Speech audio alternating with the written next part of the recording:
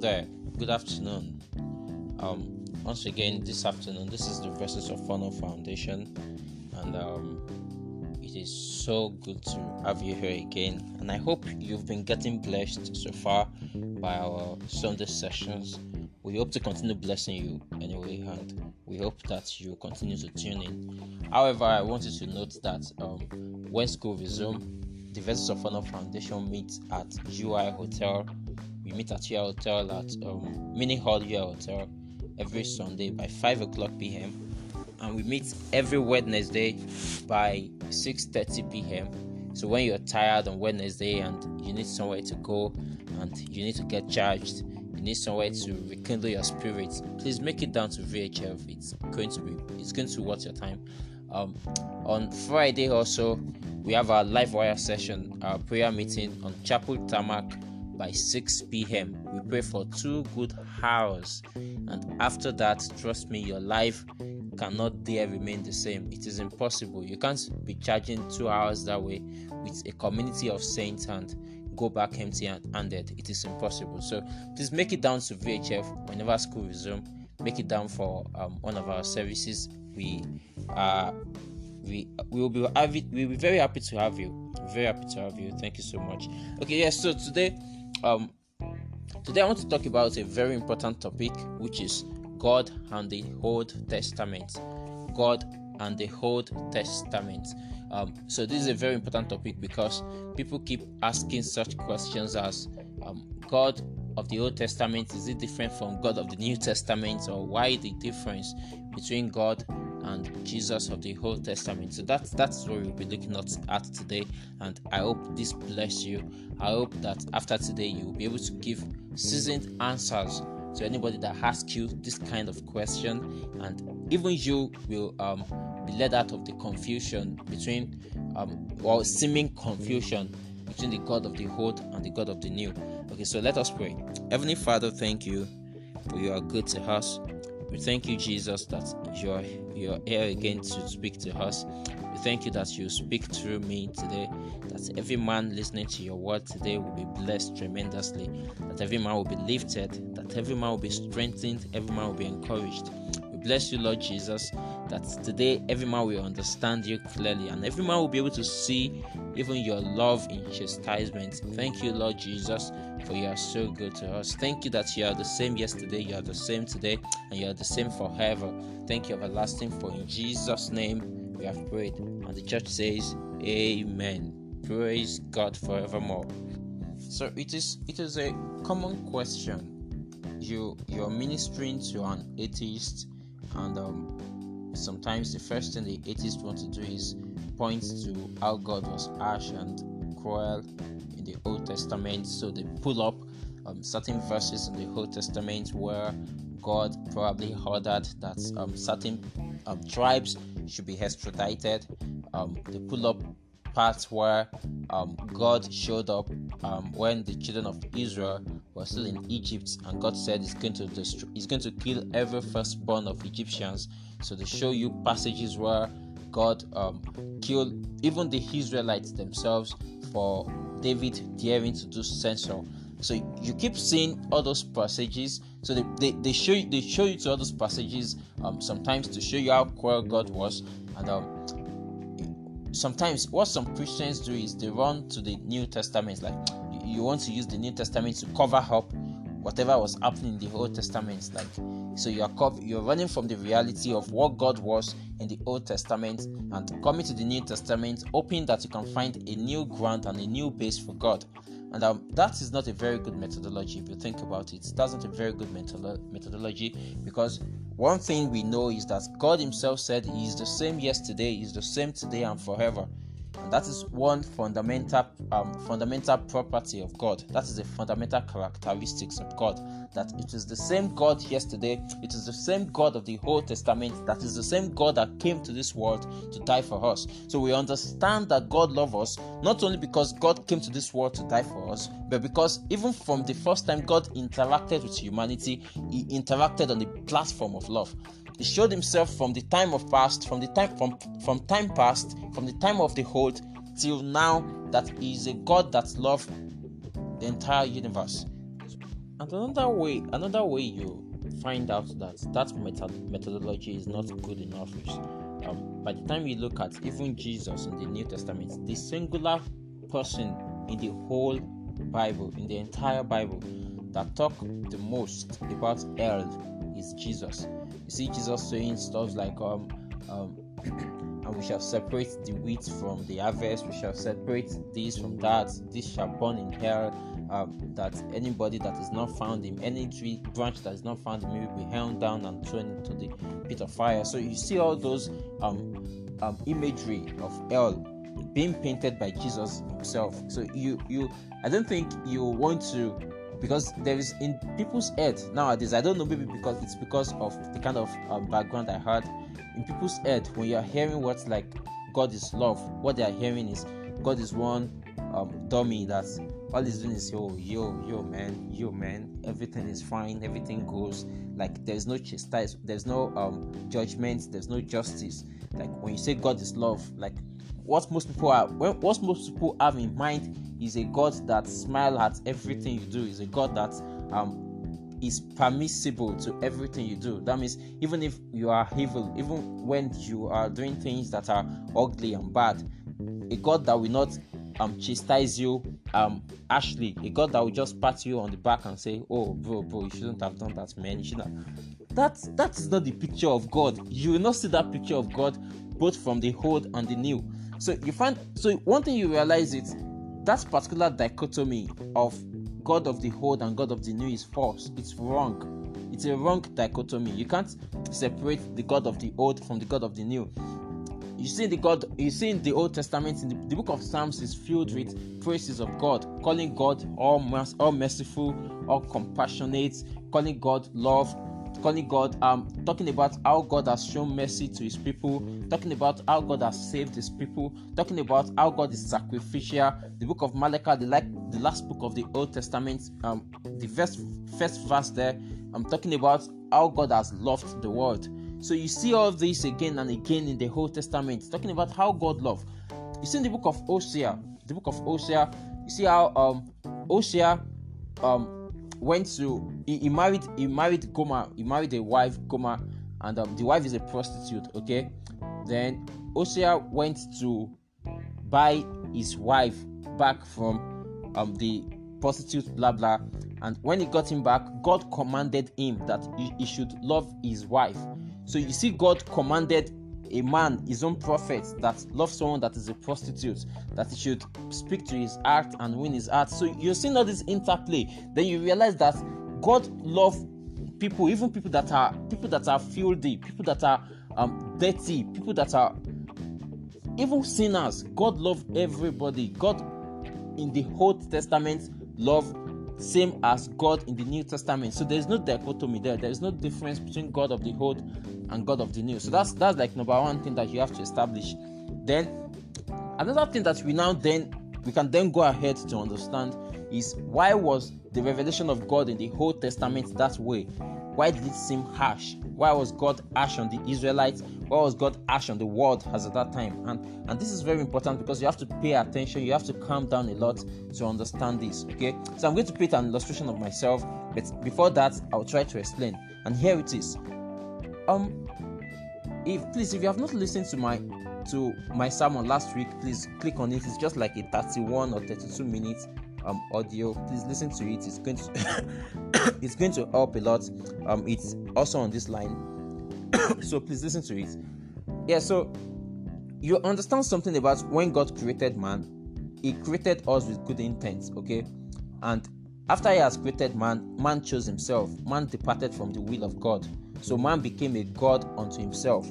Man separated himself from the will of God. And the implication of that is, as men became multiplied on the surface of the earth, there is a detachment. There's a detachment from God. There's a continual detachment from God. So men began to justify their actions by themselves. Men began to set laws and rules for themselves. And the more men do this, the more dirty humanity became, because we started seeing humans, people that are sacrificing humanity themselves unto God. We were seeing people that were it became normal to murder another human. It became normal to do a lot of stuff. It became normal to be a gay, to be a lesbian, to be a community of gay who can rape someone. All those things became normal. Sorry, I don't know where I got this call from.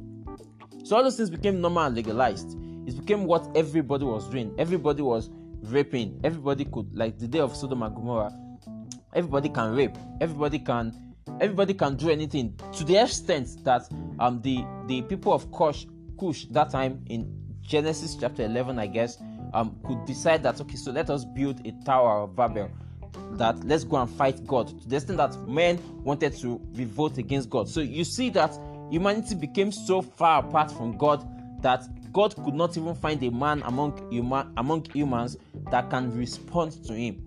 So you find out that the first person that then reconnected humanity back to God was Abraham, which is why Christians and even Jews refer to him as father of faith. Okay, so after all that happened, then you see God having to establish himself again among humanity. And how did he do that? He did that by performing miracles among the children of Israel, by showing them that there is the supernatural, there is the divine, there is that vertical line of command, by raining manna unto them, by showing up to them in the cloud, by showing up to Moses, by departing, separating the sea unto them so that they can pass in between, by dealing roughly with the Egyptians for them, just to establish that there is God. And in the midst of all this, it became important also that God set some rules different from that man himself had set. So man had their own rule. They have the way they run things, and which is clearly different from God's will. It is clearly different from God's will. It is not God's will that any man offer his son unto any idol. It is not God's will that a group of people become rapists. It's not God's will that the world become that unruly. So God had to bring order into the world, and that was why God gave the children of Israel law, and God was strict with it. God was very strict with it. Very, very strict with it. And you will find out that even the first time that God was dealing with the children of Egypt, with the Egyptians, when he killed their firstborn, he established the law before then. That's another doctrine for another day. And it was injustice. It was in a response in justice. The children of Egypt were killing the male children of Israel. If you read Exodus chapter 1, down the line that way, you see all these stories there, where the Egyptians were killing the children of Israel. They were killing them, and it's all this God responding by killing their firstborns and blah blah was a justice to that. The Amalekites the same way. The Amalekites attacked the children of Israel when God was setting them loose from Egyptians. When these people were the most vulnerable group on earth, the Amalekites decided to take advantage of that and started attacking them from the rear. And so God vowed as at that time that He's going to wipe out these people. So you find out that God is trying to establish something here. He's trying to show humanity clearly that He is God, one, and that number one, there is God and He is God. Then secondly, He's trying to show them that there is a way He is doing things. He is going to allow things to be done. There is consequence for every action. And so you find out that all those things you are seeing in the Old Testament are just God showing humanity that there is consequence for actions, number one, and secondly, God showing humanity the trajectory that humans must take, the trajectory that humanity must take. So let me come back to my illustration. Let me paint an illustration for you. So talking about the illustration I wanted to paint, it's about me while I was growing up. So I realized while I was growing up that my parents were harsh on me. As at that time, I think if I would qualify it as I saw it that time, unnecessarily harsh on me. They were really harsh on me. They would not allow me to go play with our neighbors' kids. They would not allow me to go play football. They would not allow me to. So there were games that we like doing that time, like playing rubber band, all those hide and seek with some girls and guys in the neighborhood, all those throwing slippers. We used to play throw slippers. They look for whose slippers to pass each other. We will build oven and all those things, like a lot of stuff, like roaming around the street for no reason. like all those very important stuff. I mean, for childhood, because it was fun then, really. So, and every time I get back home, my parents would always deal with me. They said they just keep saying something that my dad would always say whenever he was beating me then, that I don't want you to relate with these children. I don't want you to play with these children. I don't want you to wander around with these children. Then I'll start wondering, like, are they not humans? Like, why is my own different? Because those kids, as at that time, no one was restricting them. No one was telling them to not play. No one was telling them to not do whatever they want to do. So why am I different? Why are you stopping me from doing things I really want to do? Why are you stopping me from playing? Why are you stopping me from chopping life, from having fun? And then on the contrary, when I have grown up, now I would come home, gist with my dad, play with my dad. I can remember, like, for the past few days now, I've been discussing certain important stuff with my dad, and we've been gisting a lot, laugh at intermittently, and having fun. Same as my mom, gisting, blah blah, and all those things. Play. Sometimes we would go out and have some fun and all those stuff, and it's amazing. Like, then I can feel the warmth, like feel that warmth right now. Understand clearly, like, without looking too deep, that they love me. Like, right now, I don't need someone to tell me that, you know one thing that parents do when they are beating you, like, I'm beating you because I love you. So they are spanking you, and they're telling you that, okay, they're spanking you because they love you. But now I don't need someone to me, I'm doing this because I love you anymore, because I understand. I can feel the love. I can feel the attention. I can feel the I can feel it. But that time it was difficult to feel, because I mean, I'm that child that that my parents is stopping from having fun. I was that child that my parents was depriving what I would call the joy of childhood, and it was that way. Now let me share another testimony, like, related to that with you. Now that we are all grown up, looking at myself and the kids, like, the truth is, I would forever be grateful to my parents that they never allowed me to play with those kids.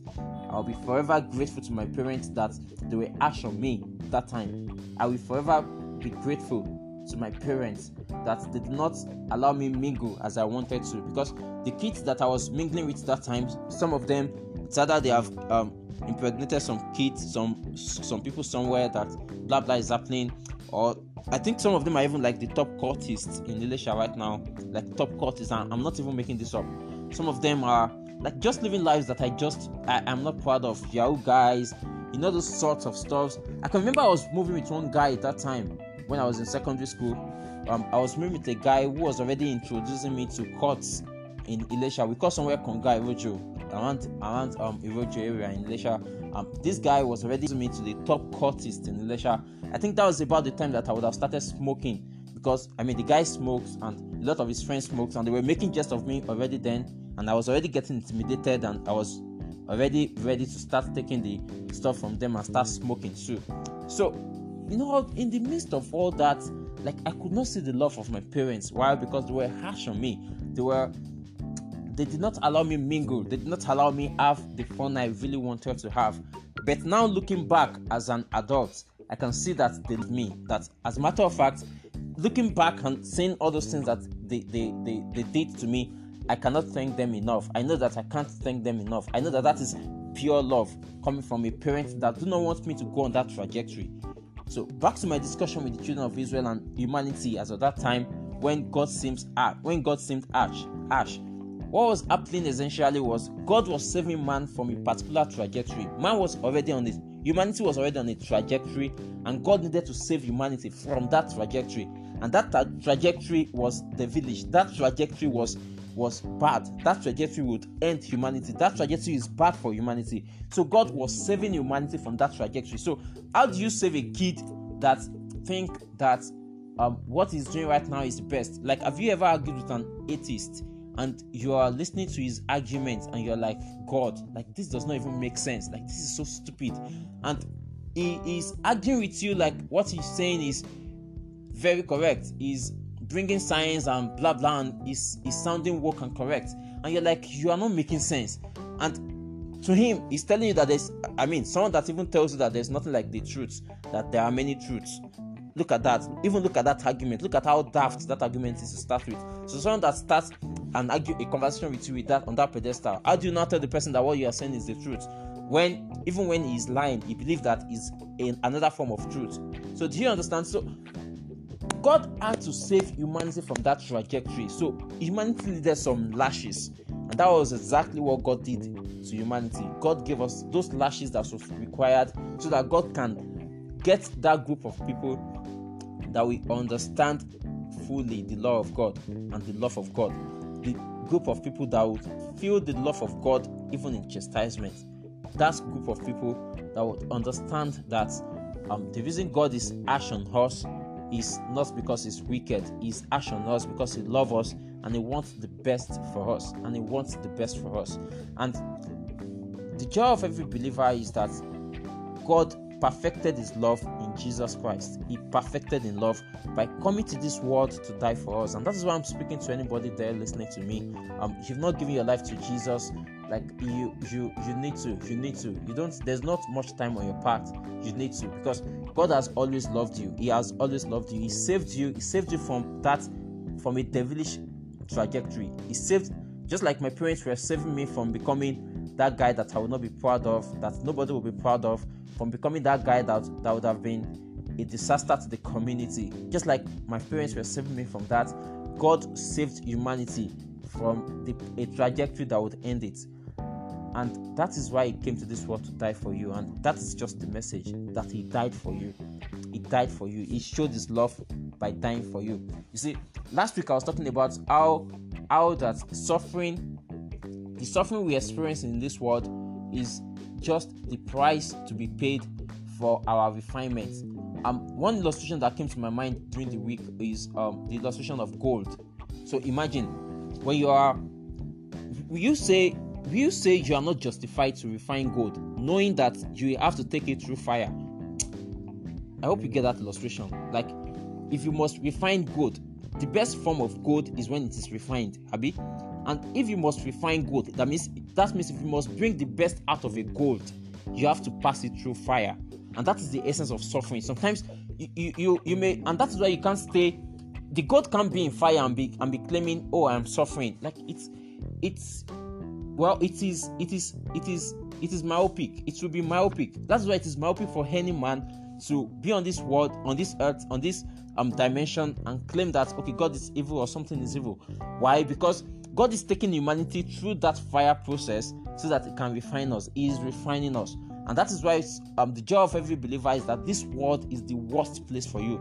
No matter how rich you become in this world, no matter how horrible or whatever this world is to you, it will be the worst place for you, because you are going to be called onto paradise where you will live in the eternal glory of God. And that is the joy of every believer. That's the joy of every believer. When you look at the Old Testament, look through the New Testament, it is the same story. It is a story of how God saved humanity. The Old Testament is not an exception from the salvation of Jesus Christ to the people. It is a story of how God interacted with humans and saved us from that path of destruction. And I hope you come to realize this and accept the love of God for you and come to Him today. If there's anybody there that is giving his life to Christ, I pray that your salvation is permanent in the name of Jesus. Thank you so much again for tuning in today. Don't forget, this is the Verses of Honor Foundation. And by the way, my name is Femi Farinloye, in case you did not know. Thank you so much. It's another amazing time. I hope you have fun. To me, it's worth it. Thank you.